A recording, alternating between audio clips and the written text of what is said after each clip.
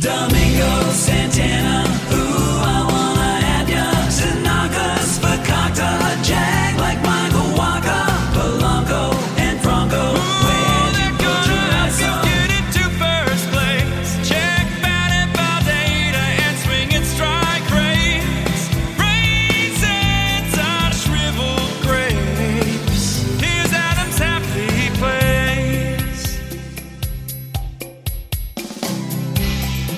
What's up, friendos? It is Fantasy Baseball today. It's not just the Welsh. It is not just Scott White. The immaculate, incredible, big return, drumroll, Adam Aizer is back in the house, and he picked the relief pitcher episode. Yeah. Aizer, what's up, buddy?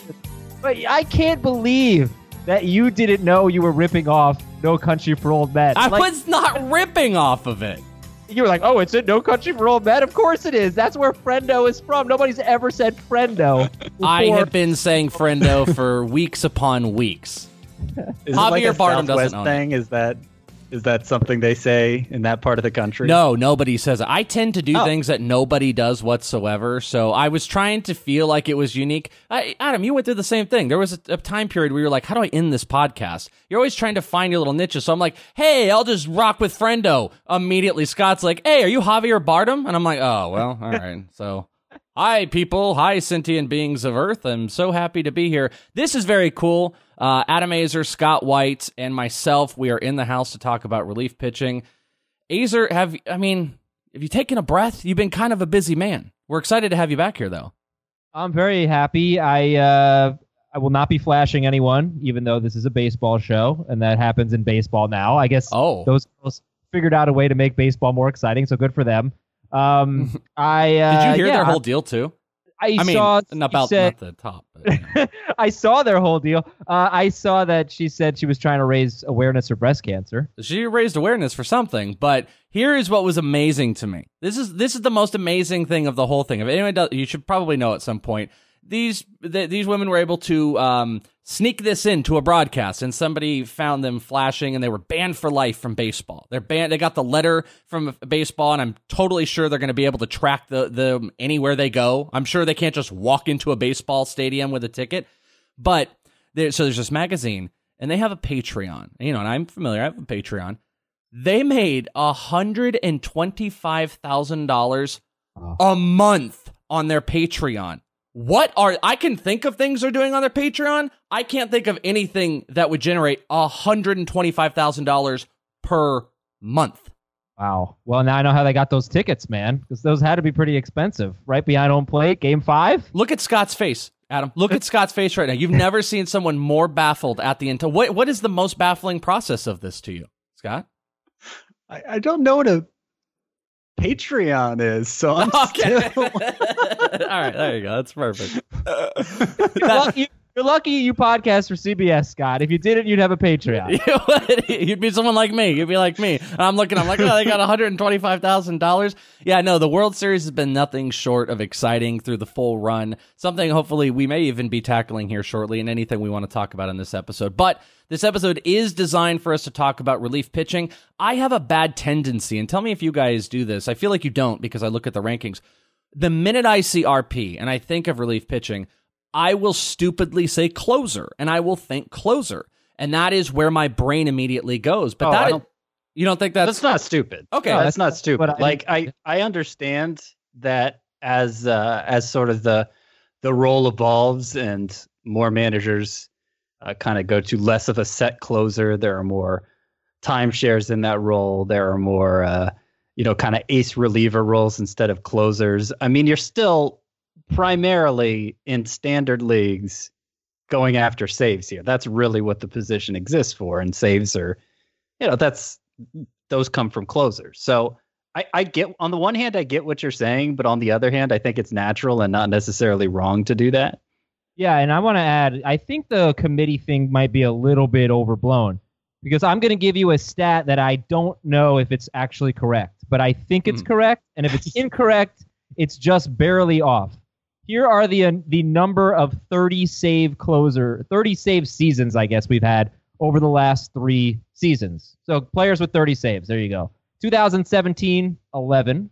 2018, 11. 2019, anybody watch Stranger Things? 11. 11. I actually have an interesting note on here, too, on one of the sheets that I just realized I didn't even share with Adam because you haven't been here for so long. I didn't even think to share the sheet I had, but I had an interesting one where I had the 11 closers had 30-plus saves this year.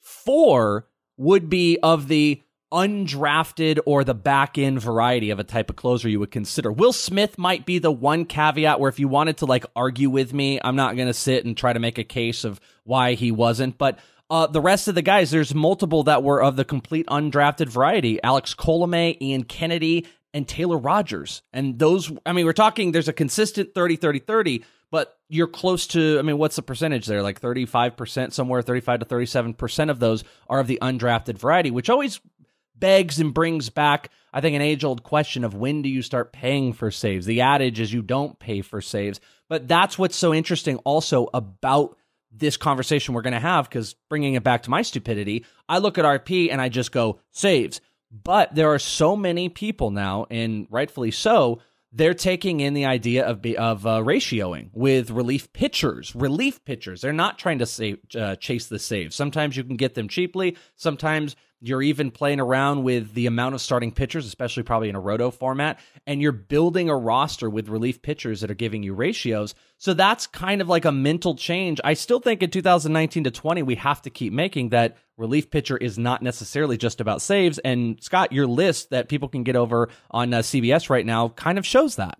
Yeah, I mean, there's a SPARP on it, right? There's Carlos Carrasco makes an appearance there. Jesus Luzardo. There's a couple of SPARPs on it, which are, that distinction in roto is not really relevant because you're just filling pitcher spots, right? What was that word you used? Sparks?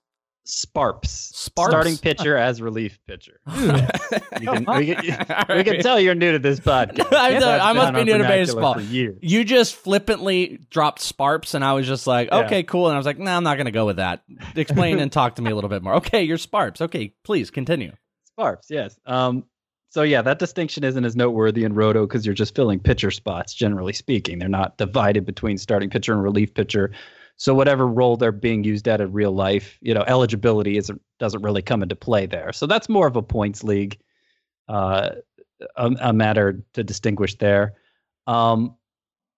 And obviously ratios are something that's only going to matter in those categories leagues. Like in a points league, you're not drafting for ratios. You really are just pursuing saves if you're not going after a SPARP. So those are two things we should probably bring up front. But otherwise, every pitcher I have ranked here in my top 20, other than Carrasco and Luzardo, who I mentioned earlier, is who I expect to get saves for his team next year. There are some obviously questionable calls, but that obviously was the biggest factor when ranking them. And I guess that would almost come to maybe where I would be challenging the conversation to be, if you're doing a list that is predominantly designed around saves, then why put even pitchers that qualify at relief pitcher unless you start to give the consideration of ratio type of relief pitchers? And that would spark me to ask you, not spark, that would spark me to ask you, do you think there's any ratioed relief type of pitchers like we've seen with guys like Ryan Presley and whatnot that deserve to be in an upper tiered conversation with relief pitchers? Because, I mean, again, you're saying these are saves, but there are 3 guys on here, 2 specifically, that would not be save players. Carlos Martinez is a little bit of a question as long as they let him keep the role. Do you think there's any relief pitchers and ratios that deserve that? Hold on, I just want to jump in for Scott because, this is important for people who don't play in points leagues, and that's why Scott has Carlos Carrasco and other SPARPs on there. So, it's relief pitcher is the one position that is just so different depending on what format you're in. It's a completely different strategy if you're in points leagues versus categories leagues or a roto league. So I just want to point that out, that Scott has Carrasco as his number 6, I think, relief pitcher.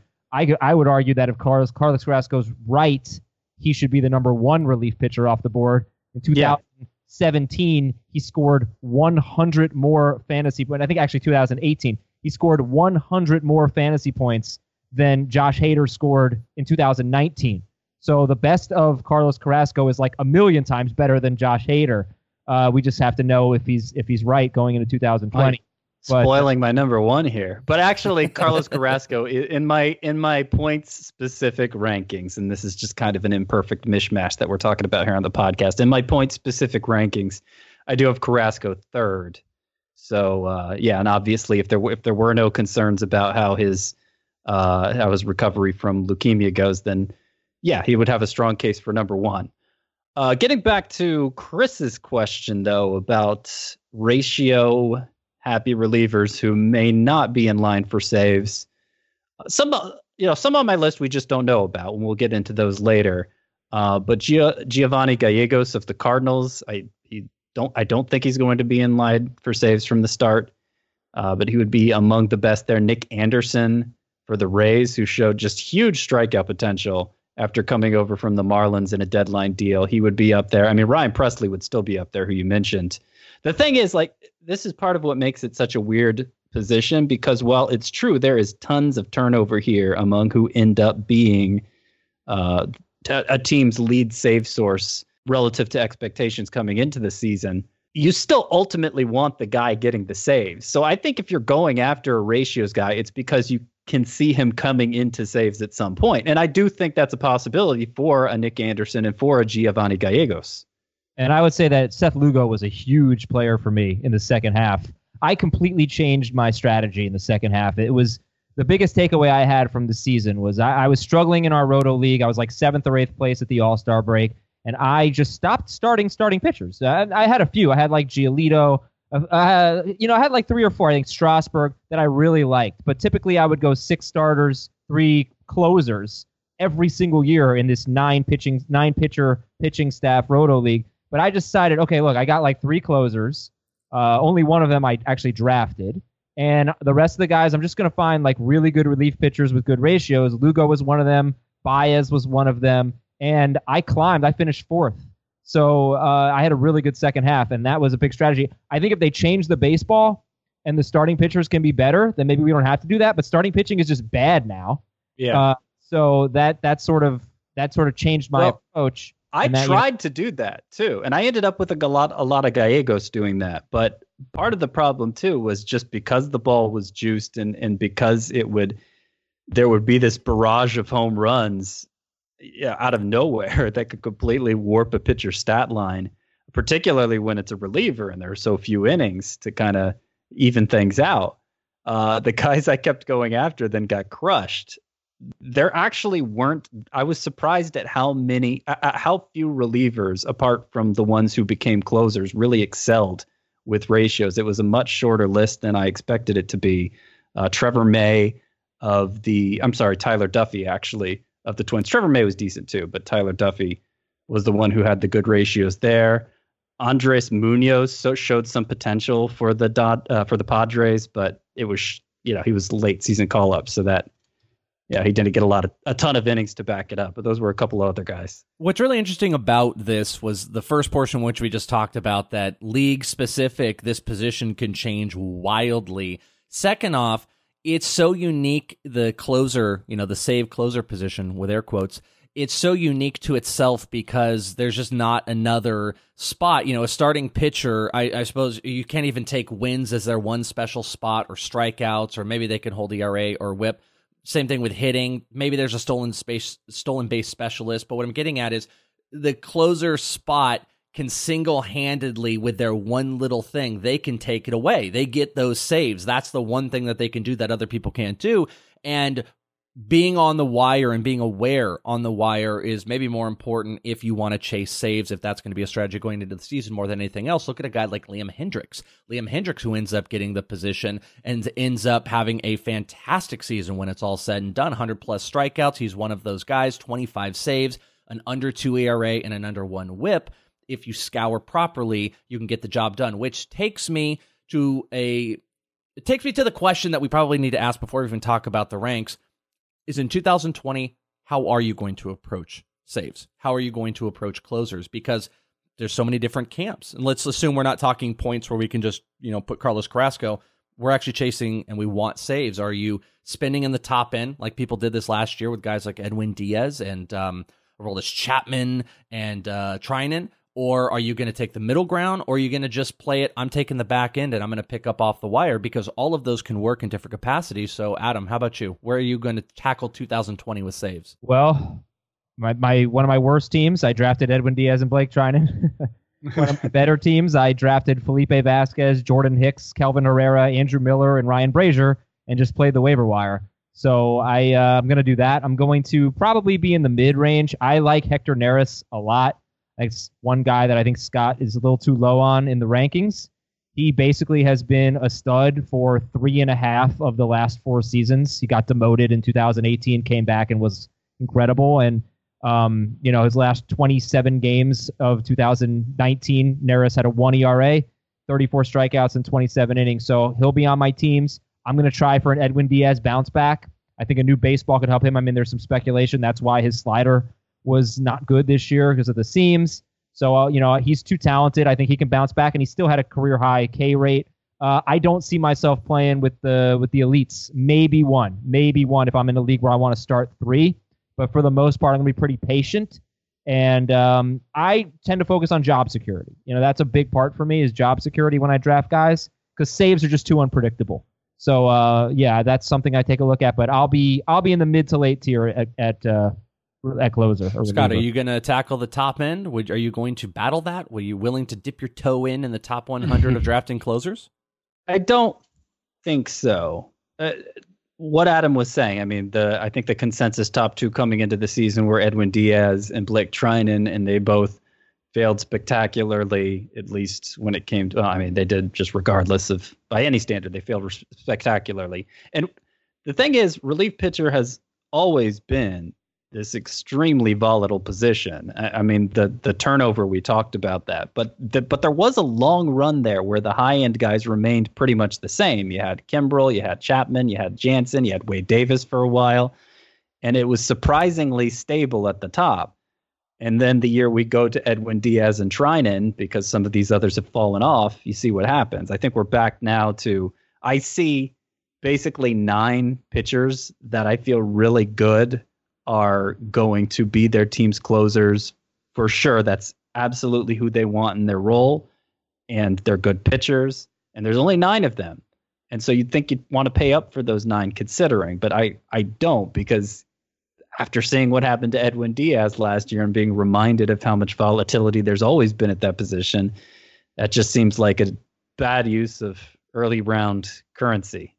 It's hard. Yeah, it's hard to wrap your head around, too. I was looking in one of my CBS leagues and just standard 5x5, the RotoWire Dynasty Invitational I do, there was one closer, one relief pitcher that would qualify in that range if you don't count. Obviously, Carrasco wasn't in there, but only one in the top 100, and that was Josh Hader. And that's going to take to a bigger conversation about the ranks. There's a lot of stuff in here. I even want to tackle one guy that just a simple offseason managerial change that they made could bring really big returns for their team, whether it's the starting pitching and the closing. So I'm going to tackle that with you, Scott, as well. So let's get into the ranks here, but I have to tell you first about some dear friends of ours. SeatGeek promo code FANTASY. Friends, do you feel like ticketing websites just want to make it hard for you at every step of the way? It's as if they're so big, they can get away with not caring about the customer experience. So what if the site's annoying and doesn't have the event you want? Give me a break. The real question here, though, is how easy could it be if they actually cared? Well, SeatGeek, they prove there is a better way. You can search sports, live music, comedy, and more. SeatGeek has the tickets you're looking for all in one place. They built the fastest way to find tickets so you can stop searching for the perfect seat and start enjoying it. Why is SeatGeek better than the rest? They're pulling together millions of tickets from all over the web. Then they rate each deal on a scale of 1 to 10. I have the SeatGeek app on my phone, and it's by far the fastest and easiest way to find tickets. You know what I found on there the other day? Hey, babe, Dane Cook. Pay-per-view, 20 minutes, let's go. November 12th out here, Comerica Theater in Phoenix, Dane Cook. Tell it like it is. I have no idea what happened to Dane Cook, but I'm kind of interested to go find out. And if you want to find out, SeatGeek, they're going to give you $10 off your first purchase just by using our promo code. Download the SeatGeek app today and use promo code FANTASY for $10 off your first purchase. That's promo code FANTASY, $10 off your first purchase. All right, so we are looking at Scott White's ranks. If you want to check them out, I told you they're over on CBS. You can even just search Scott White ranks, and you're going to get it right up there. And you can click the RP ranks, and you can kind of almost follow along. It's an accompanying piece here. Number 1, Scott, I am going to just give you the throne here talk to us about your number one closer on the board and why Adam is going to get mad. I don't know why Adam's going to get mad. I guess he's not confident that the Brewers really want Josh Hader closing. Did he look at his Twitter maybe? No, it's just Carrasco. That's all. I just think Oh, you want a Carrasco. Hader for sure in Roto. Yeah. I think it has to be Hader. The thing is, he was kind of forced into the closer role because Knebel got hurt at the start of the year and Jeremy Jeffress was hurt too. And so Craig Counsell finally did the thing he always avoided doing, which was putting his best reliever in the closer role. But it still wasn't a totally traditional usage, in that sometimes he came in for more like a hold than a save, and sometimes he had the 2-inning appearance and got a save that way. But in the end, Hader finished with the third most saves in baseball, and his strikeouts were far and away the most among relievers. Well, actually, one guy was close, and we'll get to him later, but Hader was number one with 138 strikeouts. And even if he winds up being, closing option B for this team again because of something that happens in the offseason, the ratios are so stellar that at least in categories leagues, he's still going to be a top 5 reliever probably. Do you guys have worries about any of the inconsistencies? Because from July to August, it's kind of what we're talking about. There was like this floating thing that was going on using other guys. He only had 7 saves in July and August combined. And he had it was just essentially 3.97 ERA in July and a 5.79 ERA in August. It wasn't enough for him to completely lose a role because then in September he went off. He had 10 saves in September, which held really tight. Are you worried about inconsistency at all? Because we're back. This is the Edwin Diaz situation right here. This is the guy that did the big numbers. You're going to have to pay the cost for this year, but he exhibited some inconsistencies. Is that going to be in the back of your mind? I don't see it the same way because he's 3 straight seasons with a 2.62 ERA or better or lower. That's gone up 3 straight seasons, but 2 straight seasons with about 140 strikeouts. I think he's been pretty consistent. Just it's the ebbs and flows of a baseball season. So no, it doesn't bother me for Hader. I guess maybe even the better way I should put it when I'm throwing in ERA and whatnot is also the team's commitment to him as the closer. That's a little bit more where some of the concerns I have are is the team going to be committed to him? I think we'll know that going into drafts, kind of, And if we don't know that, if it's unclear, then I don't think he can be the number one closer. I think we need to know. I think we need a statement from Counsell. He's our closer, and then I assume he'd just keep the job because he's awesome. But I don't know that I even need that much because I don't think Counsell ever made a statement saying he was the closer this year, right? So I think Counsell purposely wants to keep it vague.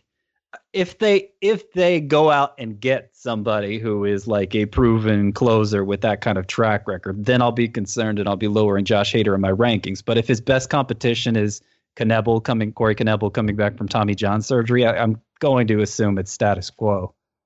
Number 2 and 3 were kind of mid-tier. Number 3 a little bit higher, but number 2 on here, you've got Kirby Yates, who led the way with 41 saves this year, was awesome.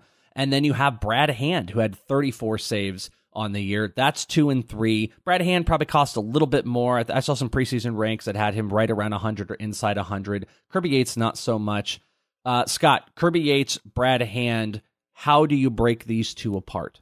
And are they tiered apart? I think there's a clear division. Okay. I think there's a clear division. Hader and Yates is tier A at relief pitcher, and then tier B I have a harder time sorting out. But yeah, Yates, I don't think we can really overstate how good he was. His splitter has become probably the most dominant in the game, and it's made him not just a big strikeout pitcher, but good at home run prevention too. He led all relievers, not just closers, but all relievers in ERA and FIP. So, whether just traditional measurement or more sophisticated, he was the guy when it came to keeping runs off the board. And I guess it's possible the Padres traded him, but coming off that season, especially if they want to compete, you're not going to go and move off of Kirby Yates. Well, that's at this true point. too. I mean, their owners made a big stink about how they need to have results in 2019, so I doubt they're trading Kirby Yates this offseason. And best thing you can do for a young pitching staff is you can have a dominant bullpen and have a dominant closer. If you're going to have guys like Paddock, if they're going to make long-term commitments to players like Adrian Morejon and whoever else they want to bring in on the young side, you're going to want to have a strong bullpen. Adam, do you scoff or roll your eyes at the narrative where you look at guys like Kirby Yates and Hader and even Brad Hand, if you want to take those, and specifically Hader and Yates, and you go, boy, Trinan and Edwin Diaz. Those were the top two guys in 2019. And look, we got two new names that are fresh up at the top, and you're probably going to see lots of ranks that are going to have them inside the top 50 or 60. Do you roll your eyes at the narrative of like, yeah, you can't compare 1-to-1. You can't compare these guys whatsoever, but it's still cost. Oh, I agree. I don't roll my eyes at it at all because it's just we know that relief pitcher is kind of a fickle, unpredictable position. And Scott mentioned that we had Kimbrel, Jansen, Chapman. We had this group of like really great closers year after year, and they're all at the back end of their careers and all seemingly getting a little bit worse. And I just like that was a special rare time. So I don't think I want these guys. I definitely don't want Brad Hand. Yates, I pretty much believe in. Yeah, the splitter changed his career. Brad Hand's had a very good career. He had 3 straight seasons with a sub-3 ERA and more than 100 strikeouts going into this season, but going into 2019. But second half of the year, he had a 5.40 ERA after the All-Star break. Opponents hit 3.10, and he's on Cleveland, and they want to trade everyone.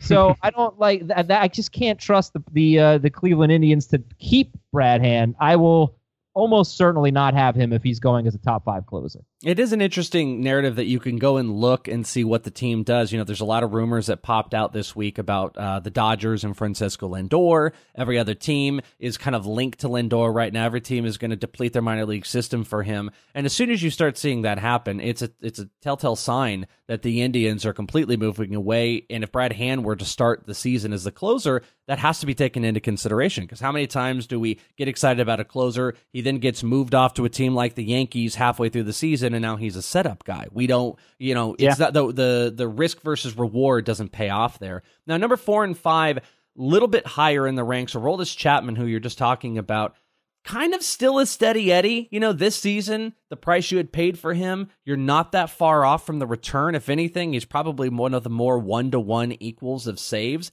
And then number 5, Roberto Ozuna, was a popular inside the top 10 player to take. And, results, Scott, do they warrant excitement with Roberto Ozuna with the Astros? And is Aroldis Chapman a oldie but goodie?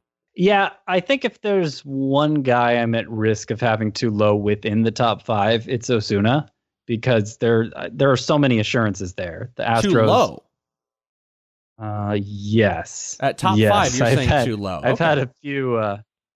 Yeah. Yeah, but think about this though. Like here already in this podcast, but yeah. Well, Scott, I just like Roberto Ozuna had about half as many strikeouts as Kenley Jansen. If you just think about that, Kenley Jansen. Josh Hader. Looking at my notes. Josh Hader had 140. How many? How about 142 strikeouts? Something like that. Josh Hader 138. Yeah. 138. Okay, and Ozuna had 73. So it's like you cannot. He's very steady and he's got the job security and he's really good. You cannot overlook the fact that he had 73 strikeouts. Second, 73 isn't. It's not so much the 73 is bad. It's just that 138 is insane. Well, compared to the other guy, Ozuna was 10.1 K per 9. Okay, but the top 10 closers, he has the second lowest strikeouts of anybody in the top 10 closers. And if I were to play, one of those reactionary games where I say, all right, what strikeout name do you think of when you think of Ian Kennedy? You'd say none, or low, or bad, or he sucks. You'd think of any of those words. Ian Kennedy and Roberto Ozuna had the exact same amount of strikeouts this season, and Ian Kennedy pitched 2 less innings. So, I mean, that's kind of a realm you need to consider. I'm actually with Scott. I'm with Adam here because strikeouts are incredibly, incredibly important to me. 6 closers with 10 or more saves this season had 100 Ks. Only 6 closers, 10 saves, 6 of them had 100 or more Ks. Wow. Only 4 did it in 2018. Strikeouts are incredibly important, and if you can take advantage of that, you should. Not that you want to kill Roberto Ozuna just because he doesn't strike out major stuff. We don't destroy Zach Greinke because he can't, but it is a factor. Well, yeah, but I mean, you got to consider how he had a .88 whip. I mean, he doesn't walk anybody. His FIP was 3.2. Like, he's a good pitcher, Ozuna. It's not like he's just lucking into this with, if we're going to say a 10.1 K per 9 rate is bad, it's not like he's just lucking into good performances with that. And the thing, it goes back to what we were saying at the front. Mainly what you want here is saves, right? And I'm saying Ozuna is The safest of this top 5 for saves. I feel like I'd put him ahead of Yates even. I'd put him ahead of Chapman even with Chapman's some of the injuries he's had over the years. So, I mean, Ozuna's going to be closing, and he's going to be closing for the Astros. And that's going to lead to 35 plus saves, I think, pretty easily. I love him in a points league. I mean, you could make the case he should be the number. You could make the case that Ozuna should be the number 1 closer in a points league because the saves are so important. The strikeouts just don't really matter quite as much. And he's not as good in that category. That's all. And you're right. I mean, at the end of the day, you want to play super basic strategy for everybody. Everybody listening in your head is go find closers that have stability on massively good teams. And guess what? You're going to walk yourself into some type of consistency with saves, and Roberto Ozuna happens to be on one of the absolute best teams. We are going to take a break here. On the other side, we are going to hit the rest. We're going to hit 6, 7, 8, 9, 10, and all the rest of them. But our dear Adam Azer has to leave. You're leaving us again. You're creating a complex with everybody, Adam. Thank you for having me on. I will be back. This was fun. I actually didn't realize how much fun I would have talking fantasy baseball right in the heart of fantasy football season.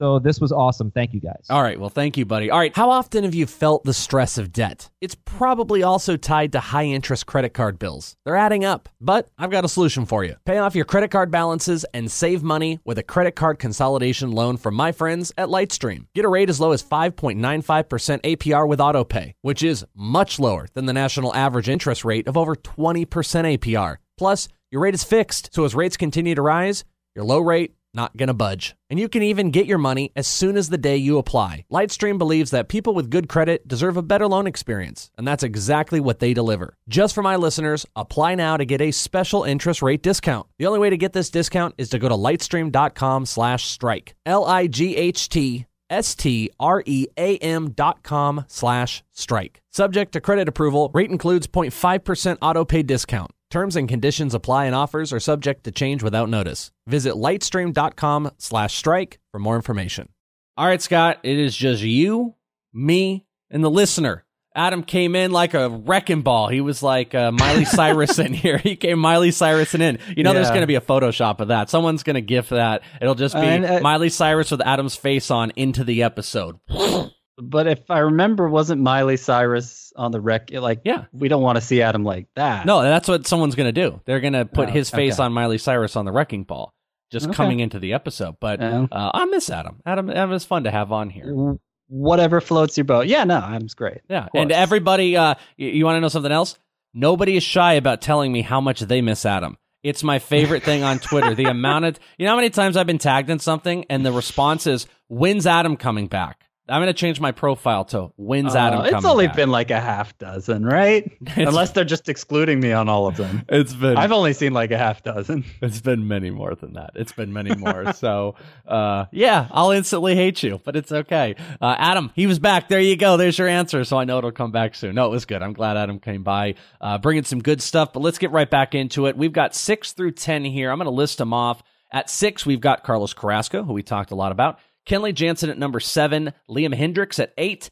We've got Will Smith with no dad joke attached, number 9, and Taylor Rogers at number 10, top 10 in there. So outside of, or can you give me anything outside of the obvious that Carlos Carrasco in points, we already hit that, and he's a top 20, sometimes inside the top 15 starting pitcher that qualifies at relief pitching. That's what gives him the rank here. Though he doesn't give us the closers. This is your points breakdown of a starting pitcher with RP eligibility. I mean, there's a lot of, that's always a difficult thing to navigate between the two formats. Totally. I mean, Carlos Carrasco historically has been near ace level type starting pitcher, top 15 type. Very popular, he's one of the most popular guys over the last 2 or 3 years that's been the guy where everyone labels taking the next step. He's the guy everyone is ready that they are going to take the next step into the top 5, and it just hasn't happened yet. It hasn't happened. Unforeseen circumstances. And maybe it never will, but just as he is, he's pretty good.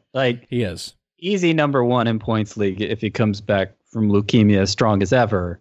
I don't really know how to assess that. We don't have much of a history with that, but downgrade him a little because of that. We just don't know. But if he is all the way back, number 1 clearly in points, and I think because you're talking about a near ace caliber pitcher, he'll probably show up number 1 on the roto Raider too, or depending on how many saves Hader gets, he might be 1 or 2. So definitely a lot of upside for Carrasco. You're rolling the dice a little given his health situation, but could be worth it. I love myself a deal. I'm a big dumb idiot when it comes to deals. Like, I'll go on those websites. They're like, hey, look at this thing's on sale. Like, I go to this place called Deal News, and I'll just kind of like scroll through it, and I'll be like, ooh, that thing's on a deal. I think I've always needed that, even though I've never looked at it in my life. I should buy that. I get stuck in like a dummy sometimes, Scott, for deals. Nothing short in fantasy. When I see a deal, I just get kind of all, jittery and excited. And that's what Kenley Jansen is this year. You have him at number 7. Number 6 is the closers. And he's a guy who has had the top end of closers ability. He gets great opportunity. Even when he struggled this year, the team stuck by him. Obviously, diminishing ability is a concern, but the team is stuck by him. Wins are bountiful, which is opportunities bountiful. And I will get him probably at a better cost than I did even last year. I probably won't be able to help myself, but what say you? Do you remember how the Dodgers were eliminated from the postseason this year? Oh, no.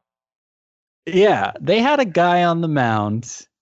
It was an extra innings, right? Certainly the game was on the line.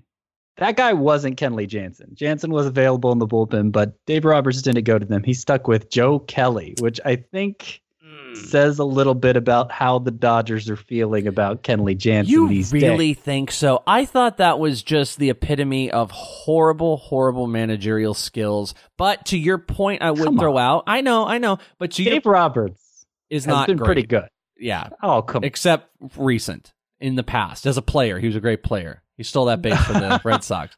No, I've enjoyed watching him manage over the years in the postseason. But to your point, I want to add is we have seen the Dodgers attached for at least 18 months to them going out and acquiring major relief pitchers, and we'd all kind of be like, "Well, why? You have Kenley Jansen, and Kenley Jansen has been like, bring them all in.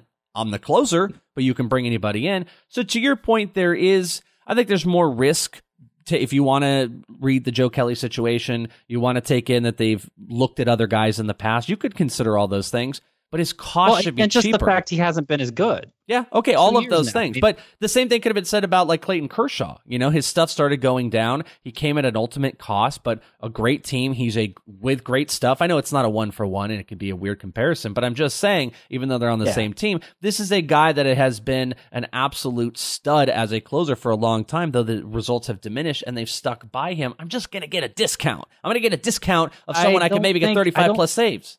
I don't think in the end, though, it's going to be a discount. You don't think so? He just had a 3.71 ERA this year with 11.4 K per nine, which is pretty good. But I mean, obviously, prime Kenley Jansen was like 14 per nine. The velocity on his cutter is down. He's given up a lot more home runs as a result. I think he's hanging by a thread as a closer. I mean, he's going to be 32 next year. Or he already is 32, actually. Turned 32 September 30th. So yeah, I think he's hanging by a thread. And even if the Dodgers don't bring in someone else this offseason, I think there's a high probability they do. I think they'll have somebody who at least has closer potential to step in when it finally gets to be too much for Jansen. Yeah, I mean, the teams are not afraid to do it. You want a perfect example? Oakland A's with Liam Hendricks. They had Blake Trinan, who was a monster. He was a beast the last season. People were paying top price for him this year. And they went to Liam Hendricks, and he was an absolute stud. But I think it's fair to have some concern with the team stick with him because there's a past history. Obviously, Trinan just kind of blew up and broke apart. But how comfortable are you with Liam Hendricks keeping that job? I mean, my ranking here, the fact I have him 8th, based on his performance, he should be 2nd or 3rd. Right. I mean, he was the one reliever who I said Josh Hader was his distant first in strikeouts. Hendricks was the only one in the ballpark. He had 124. It's a terrific number for a full-time reliever. But like Trinan, he's this mid-30s. Trinan wasn't exactly a journeyman, but he was in his 30s, and he'd never really shown closer stuff before. And then suddenly he does for the Athletics. We all buy into it heading into 2019, and he reverts to Trinan of old. It's a disaster. He ends up getting replaced by a guy who's doing similar things in Hendricks. And it's just kind of one of those fool me once, shame on you, fool me twice, shame on me situation. I'm purposely downgrading him because we just saw this play out with Trinan last year, and I don't want to be the dummy who falls for it again. It could be a great value. I think that's I think the potential rewards there are greater than for Jansen, but he doesn't have the history Jansen does, and I think the Athletics would move on from him. It wouldn't take much for them to do that. I think we're getting into a territory where you're going to hear a lot of the same narrative of maybe concern or the willingness to pay the cost, and Hendricks maybe kind of starts that, maybe even Jansen to you, but. What about guys like Will Smith and Taylor Rogers? Like I like you have a comparison on your write-up of Will Smith to Brad Hand. You're making some comparisons there, but what comfortability level do you have with Rogers or Will Smith? Because they seem, unless I'm getting a really good cost, which you know what, I probably am. I think you might be being pretty fair on their rankings compared to what preseason stuff is going to have. Unless I get a really good cost, they feel very trappy to me. Will Smith's ranking's going to change. This is one of those heading into the offseason, not knowing where he's going to wind up, what his role is going to be. He's a free agent. So, if he signs somewhere to close, he probably moves into my top 5 or maybe 6th at the position, because I'm comfortable with him as a pitcher, of being a dominant late inning guy. But if he's not the 9th inning guy, then he probably drops out of my top 20 altogether. So we'll just have to wait and see how that goes. Taylor Rogers is going to be with the Twins, and I presume he's going to be the primary option for saves. I just don't know if he's going to be the sole option for saves, because it took so long for them to come around to him as their first choice for the 9th inning. Remember, they were going with Blake Parker early this season, even though it was clear Taylor Rogers, ratio-wise, their best pitcher. Even after the trade deadline, when they brought in Sergio Romo and Sam Dyson, they gave those guys some looks in the closer role. Rogers ended up getting the vast majority of the saves thereafter, but it still wasn't crystal clear, like he's our closer. And I don't know. I don't think it is that either. He ever will be. No, I don't. I think they've been attached to relief pitching for forever. It seems like they're always trying to get the big guy. They were attached to guys like Edwin Diaz. I think it's going to be a concerted effort in the offseason to try to bring in a big-time arm. I don't know who that is, and if they don't end up making it work, what does it matter? But he's one of those guys we need to watch to see if that happens. Yes, we need to watch. We need to see what the Twins do. Certainly if they bring in Will Smith or who's the top free agent reliever otherwise. I mean, there could be some trade targets, but I think the most obvious free agent reliever is Will Smith. Well, and the Twins, too, have just such an absolutely just bonkers system of high-end prospects, like to the level if they wanted to go and try to acquire a big name, maybe they wanted to get an Edwin Diaz if he were still available or something like that. Yeah, I don't think he will be, but yeah, if they did, they've got the ability from the Royce Lewis and Alex Kirilloffs and moving down, pitching, Brusdar Graterol. They've got the power to go make that move, and I feel like they're going to make that move this offseason. This is the push for the Minnesota Twins. I think they're going to move one of their top big 3 prospects in some type of a trade, and I think it'll be around a bullpen arm. Yeah, I don't know. It's speculative. I don't know. I mean, maybe Brad Hand, but that's another lefty. It's like we talked about it, probably going to mean, based on what the Padres owners say in this offseason, Kirby Yates probably isn't going to be available anymore. It doesn't sound like Edwin Diaz is going to be available. So I don't even, like Ken Giles, would the Blue Jays shop him? I'm kind of spoiling a few names down on my list, but they could. The other point I wanted to make for Taylor Rogers, okay, so starts out 2019. He's not the primary option for saves, right? He's kind of sharing it with Blake Parker, and it takes a long time for him to emerge as the Twins' primary source there. And yet he was one of the only 11 relievers to finish with 30 saves. So, I mean, the expectations for a good save season has fallen to a point where you don't necessarily have to be full-time guy. You just need to be the primary guy in some kind of committee. And if it's for a good team, you still have a good chance of getting a good saves total. Yeah, well, I mean, I would even throw out Ian Kennedy had the exact same amount of saves. He had 30 saves, and he was with the Royals. So it just pushes opportunity. Alex Colomé and Kennedy were 2 guys you wouldn't have banked on. They had the exact same amount of saves as Taylor Rogers. Now, maybe more of a a push to Taylor Rogers for taking, the opportunity that were given to him in short spurts where those guys were the closers the whole season. Yeah, But opportunity. it took a while for Kennedy to get there. Although Colomé, I will say there was some uncertainty between him and Kelvin Herrera, I guess, for most of draft prep season. I picked wrong. Yeah, I went the other way. Yeah, but I mean, Herrera was hurt at the start of the year, and I don't know. I had a feeling Colomé was just going to take it and not look back because there wasn't much of a difference between him and Herrera in terms of skill level. Yeah, and that was where you're fishing at the bottom of the barrel for saves there. Let's take one more quick break, and then we're going to go through the top 10. A couple really interesting names in here to dissect. So, little break here on Fantasy Baseball Today.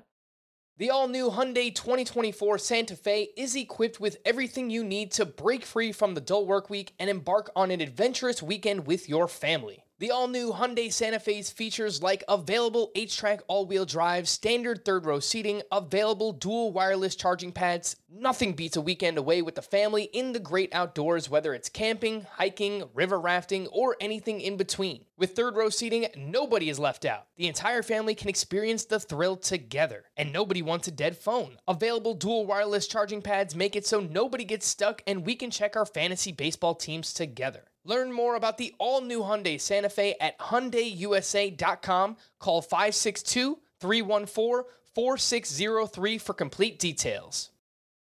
All right, 11 through 15. We start with Jesus Luzardo, who, just jumping ahead, similar Carlos Carrasco treatment, I imagine, as a starting pitcher in a relief spot. Craig Kimbrell at 12. Edwin Diaz at 13. Ken Giles at 14. And Brandon Workman at 15. What a list. And I don't want to jump ahead of Jesus Luzardo. If you have comments on it, please do. But Craig Kimbrell and Edwin Diaz absolutely fly off this list into my face when I see them ranked in the teens as a closer because of the name value. And Kimbrell is such an interesting case because he's got a full season coming ahead of him now. Okay. So, first of all, this was you getting forward. You remember that meme we've talked about where it's like, oh, this means business. I'm going to go forward in my chair for the video game. Scott just got ready. He's like, all right. Let's go. I mentioned at the top that there are 9 relievers I feel comfortable with that I expect they'll be closing for their teams and they have good enough ratios to stick in the role. And even among those 9, we've raised some concerns, right? Yes. Well, we've already gone through the 9 now. We've gone through Hader, Yates, Hand, Aroldis Chapman, Roberto Ozuna, Kenley Jansen, Liam Hendricks, Will Smith, Taylor Rogers. So I'm being kind of generous there because we don't know what role Will Smith's going to have. Brad Hand could get traded into some role. We talked about Kenley Jansen's concerns, Liam Hendricks' concerns, but still, I mean, just in theory, they have good enough ratios and they don't really have competition for their roles. Now's where it gets it becomes kind of a guessing game. I'm intrigued that you're saying you don't feel confident Craig Kimbrell has that role with the Cubs all season. Well, what just happened to Craig Kimbrell? Yeah. And why?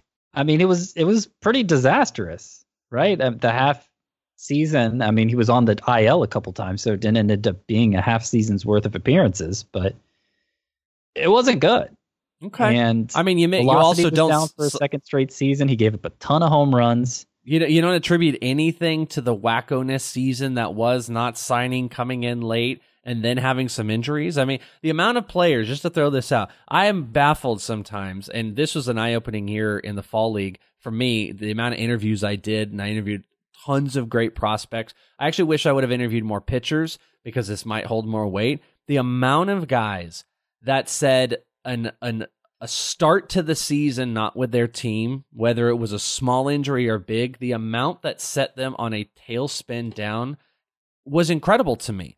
From Royce Lewis to Joe Adell, these guys saying how, you starting the year off and you having to spend your time in the majors as your spring training can throw a player off. There's a part of me that wants to give the benefit of the doubt to Kimbrell to being what was a crazy season. Now, he's a veteran, and I would hope that you could get past that, but I'm attributing some of this to it. I think that could be totally it, or it could be none of it. It's just a total guess. And considering there were concerns, I mean, the reason he didn't get a big free agent deal this offseason is because he was showing some signs of decline that last year with the Red Sox. Now, nothing like this, nothing like what he just did with the Cubs, but people also didn't want to pay a closer $100 million.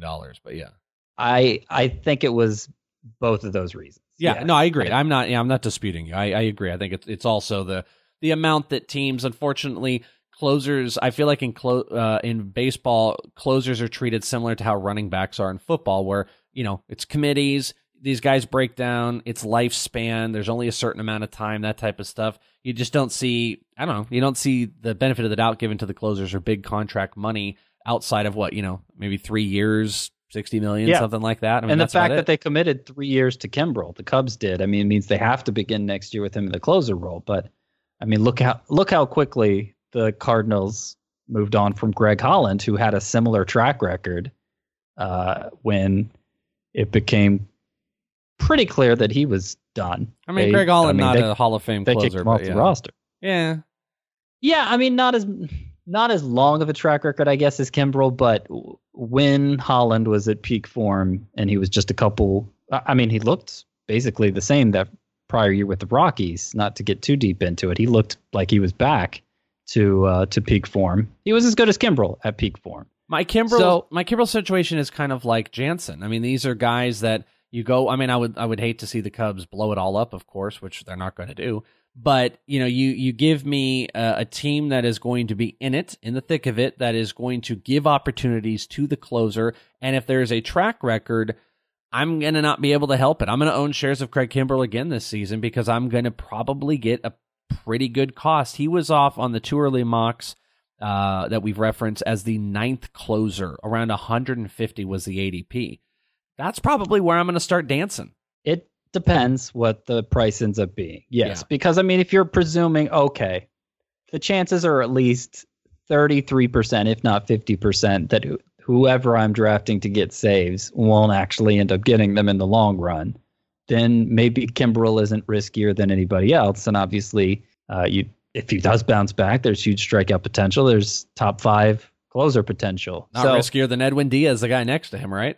Well, that's why I rank him ahead of Diaz. That's right. Diaz. But do you see the same risk? The case of Diaz, we already know who his replacement would be if it doesn't work out. And I don't think it's 100% certain Diaz will be the guy at the start of next year. I would assume so, given what they paid for him in a trade. But we'd have to see allegiance with new management, bringing in a new manager and everything like that. We'll see how that's going to play out. Do they different philosophy? You never know. We're going to have to see how that works.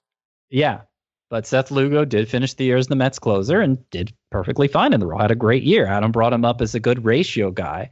And obviously, if he's getting saves on top of that, then fine. I will mention that Edwin Diaz, he wasn't coming off a season where he was the number 1 best closer. And so he didn't have quite the same hype going into 2017, but there were high expectations for him going into 2017, and it was pretty disappointing then too, and then bounced back with that huge 2018 season that made him the top closer off the board. So if he can bounce back once, he can do it again.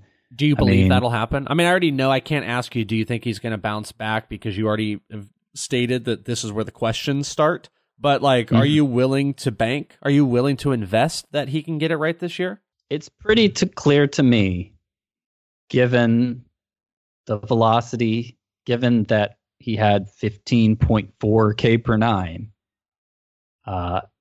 it's not a health situation. It's not really a declining situation for Edwin Diaz, who's in his mid-20s. It's one or the other, or maybe both, an issue of the slider not quite breaking like he's used to and going to need to rediscover that. And a lot of it might just be misfortune, bad luck, I still think there's the stuff of an elite closer there. Yeah. So I wouldn't go better than 50-50 on his chances, I don't think. Maybe as high as 60-40. But it's obviously a risk at this point. And the risk might be worth the reward. We'll have to see, especially it's always based on cost and where the runs go. 14, you had Ken Giles. 15, Brandon Workman. I'm going to just throw out the rest of the guys and then any ones you want to bring notes on. Emilio Pagan is at 16. Interesting. I think someone tweeted us. They're like, I want Emilio Pagan and Edwin Diaz talked about. There you go. Carlos Martinez at 17. Was in the closer's role. I still believe this guy's a starting pitcher. I love Carlos Martinez, and I wish he'd get that opportunity. Mark Melanson at 18. Sean Doolittle at 19. And Hector Neris at 20. So what do you have for us? Who who sparks your fancy here? I mean, your ranks are showing us a lot. I mean, Emilio Pagan at 16 feels right. I have a hard time believing in or paying for a guy like Mark Melancon that he can hold it, because I just don't believe when the Braves start the season he's going to be the closer. And Hector Neris and Sean Doolittle seem like good cost guys, a little bit lower. That's interesting. So we're starting here with Giles? Or are we Anywhere skipping you ahead to want. Giles? I kind of threw them all out here. You throw out whatever you want. Ken Giles was at 14. We didn't give him a lot of love. Brandon Workman, who, again, I think the same statement that I made about Mark Melancon, I would feel about Workman. I just don't feel like these teams are going to bank on these guys to be their closers. So I think those are a little bit volatile, but you jump to where you think is important to talk about here, as we've now given everybody your top 20. So this back 7, beginning with Ken Giles at 14. Yes, sir. So Giles, Brandon Workman, Emilio Pagan, Carlos Martinez, Mark Melancon, Sean Doolittle, Hector Neris. I'm not sure any of them are going to be their team's closer at the start of next year. The two I'm most confident will be are Giles and actually Melancon. Oh, I was going to say Doolittle. Doolittle was on the tip of my tongue. Really? You are that confident in Mark Melancon? Those words have never been said. I think the Braves are that confident in Mark Melancon because you'll remember they traded for Shane Green, an all-star closer, and Mark Melancon on the same day. Also, Chris Martin of the Rangers. All three guys who have either some experience as closer or show the potential to be a closer in Chris Martin's case. And even though Shane Green was the guy having the best year, Mark Melancon, pretty much from the get-go, they gave Green the first 2 save chances and he happened to blow both. But then Mark Melancon had some struggles early too. They stuck with Melancon. They didn't go back to Green. So that, and the fact that they ate Melancon's entire contract, they gave up something to get him, agreeing to pay him $14 million next year, I think suggests that they feel like he was back to form. In the second half, Melancon had a 2.93 ERA, 0.95 WHIP, and 10 K per 9. I mean, that was pretty much prime Melancon. He is elite in preventing walks and preventing home runs. Really high ground ball rate. So I think he might be back. Now, in today's reliever landscape, is that as valuable as he was in his glory days with the Pirates? Maybe not. And the fact that he has that bumpy history with the Giants specifically, you wouldn't want to invest too big in him. But if he is the closer for the Braves, I think he's going to be a nice buy here at 18th at relief pitcher. Giles finally had the dominant season everybody was hoping he had, going kind of jumping back to 14 now. But it was for the Blue Jays, and they were terrible. They lost 100 games, right? Sounds about right. And so he spent a couple stints on the IL, but I don't think it would have led to a big saves total even if he didn't. It's not like his replacements got a lot of saves. There's a chance he gets traded, and maybe that is reason to move him way up the rankings. But now I'm going to have him behind Kimbrel and Diaz because I expect him to be with the Blue Jays again. Ken Giles is exactly the type of guy that I could see the Dodgers acquiring and then just sitting behind Kenley Jansen and making everybody feel uncomfortable. Everybody altogether feels uncomfortable about this. Do you have any other notes? Because I do want to ask you about a guy that's not on this list as we're closing out the show here. Obviously, you could go on and talk about all of them. Do you feel? How about Emilio Pagan for a second? Do you feel confident in Emilio Pagan once he was handed the job? Did well, but you know how the Rays are. I mean, coming into this year with that's just completely drawing a blank. Who was our guy coming in this year? I had a song for him. Who was the closer coming in for the Rays this year? Coming in for the Rays was Alvarado. Yes, Alvarado. Why don't Jose you Alvarado. save many games? You've been out blowing leads. Yeah, so Alvarado. So we know that they're very willing to pull the trigger off of him. So do you feel Emilio Pagan has enough to stick? If I did, he'd rank much higher than this. I think he could stick. I think it was clear when he took over he was the Rays' best reliever. But I think it's clear now he's not the Rays' best reliever because Nick Anderson's there, Yeah. And I mean, in terms of strikeouts and walks, Pagan's right up there with any closer. Very vulnerable to the long ball. That's especially dangerous in this environment. And he actually had 9 blown saves this year. I know a lot of those came before he was the closer, but still, 9 blown saves when you're doing a total versus a percentage for blown saves, I don't think that matters so much what role you happen to be filling at the time.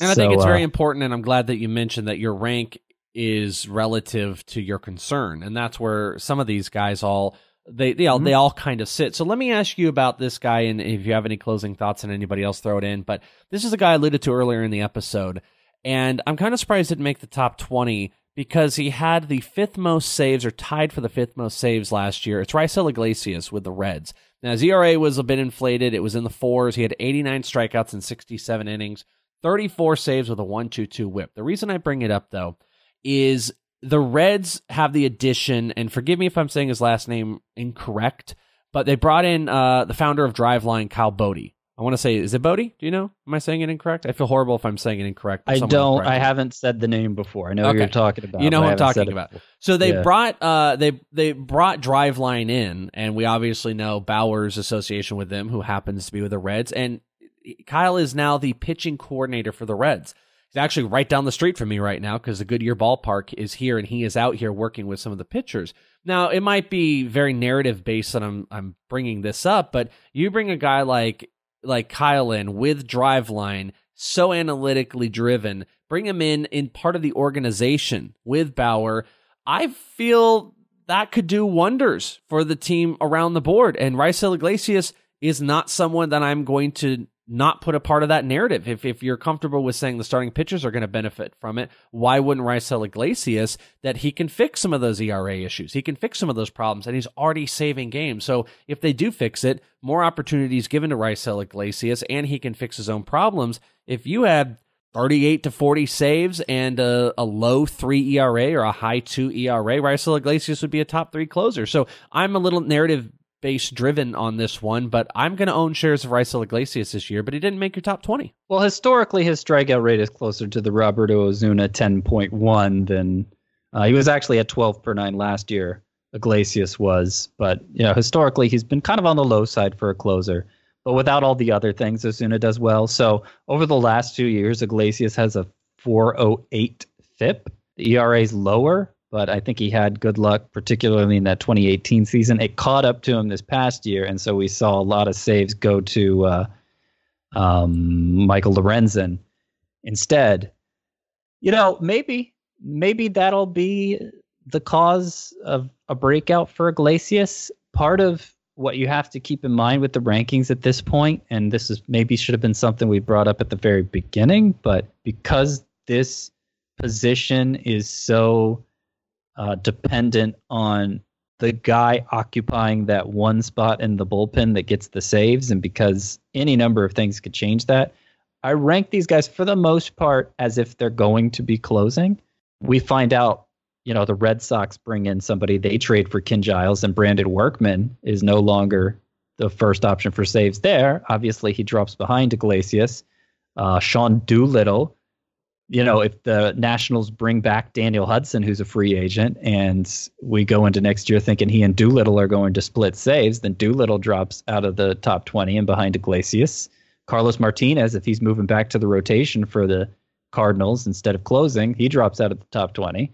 Or actually, he probably moves up the top 20 because he'll be another one of those great sparps. But regardless, you get what I'm saying. I mean, we have a pretty good idea Iglesias is going to be closing for the Reds next year, despite some interference from Michael Lorenzen. And I just don't see, provided these guys are actually closing as I've ranked them, I just don't see the reason to presume he has the kind of upside that they're already showing. I mean, if Pagan's the Rays closer, I'll take those ratios over Iglesias's. Yeah, I suppose. I mean, I'm with you on those, and some of the conversation is very it's forward moving, and with the Rays, with the Pagan specifically, you're right. If it's almost, what it feels like? It feels like projections. Like if you're talking about projections, and it's just like he's a closer, or in basketball per 36. Or the 162s. If he's the closer, you're right, but that's not necessarily the case with the Rays. The Rays have implemented a committee situation. They haven't got, so that's a little bit of a narrative you have to attach to Emilio Pagan. And I've just attached my other side to Raisel Iglesias, who also got a ton of saves this year, 34 plus. That's more than Emilio Pagan. That's fair. So you know what I'm getting at? But they're both narrative driven. You're saying the stuff is better with Pagan, and if given the opportunity to be the full on guy, he would rock. I feel like I would hold my narrative of he gets saves and opportunities with the added very, very analytical approach to the Reds pitching organization moving forward, I would hold that stronger in my eyes to the hope that Emilio Pagan is the closer the entire season. But that's, that's drafted saves, folks. Part of it is I'm just convinced, and again, maybe their Reds' new pitching coordinator will fix it, but I'm convinced Iglesias is not a very good closer and came pretty close to losing his job this year. So I don't know. Well, I don't see the Reds turning to a committee the way the Rays do. I don't know that Iglesias' job security is that much better than Pagan's. Probably a little bit, but not enough to make up for that difference in ratio. He lost 12 games this year as a closer. Iglesias did. And that 4.16 ERA, I think, is closer to what he deserved than the 2.38 ERA he put up in 2018. And the same philosophy that I'm building could also make the team more comfortable with creating their own new closers. Turning starting pitchers or relievers, finding new stuff. The narratives move both ways. It is such a fickle situation, the closers are, how you draft them, where you draft them, and who you're actually drafting. And hopefully we gave you some type of clarity as Scott went through, what the top 8 really feels like, or 9, the guys that you would really lock into, where the questions are. But we all kind of stood the same, Adam, myself, and Scott, that we don't want to pay high prices on closers this year. We'll let the other people do that. But there's plenty of good stuff to get into. And folks, that ends our 2020 early rank series. It's not even a Kokomo Friday, but it's a Kokomo ranks as we end this baby out and finalize all of it. How much movement do you think you're going to see after doing all your ranks now that we're done? Do you foresee a whole bunch of movement as 2020 approaches? Like, have you been able to look down on all of it and go, yeah, here's some big changes I got to make? I've already made some changes. I've now put together my top 600s, one for Roto Leagues, one for points, and already made some changes therein. Obviously, as player movement happens this offseason, particularly with this position, there are going to be even more changes to come. And as I draft more and see what other people are doing, there are going to be changes based on that. Maybe I find out I am unwittingly high on a guy that I don't really want to be that high on. I keep drafting him over and over again. I don't really like him that much. What is happening? And I'll decide to lower him based on that. Or the other way. I find out I keep missing out on a guy who I really do like, and maybe I just need to catch up with the consensus. That's right. Well, that's why we get to the practice, and we will bring you all of those results, whatever they are, the new ranks and all the stuff that we find. That's what we got going for you. It's not over, too, by the way. We still got episodes. We're going to be dropping at least one every single week during November, so don't you go anywhere because we got you covered here. But we are out of here for now. Hope you guys enjoyed the 2020 Ranked Preview Series, and thank you guys for letting me be a part of it. That was fun stuff. Until next time, friendos, we will see you guys next week right here on Fantasy Baseball Today. Let's Kokomo out of here.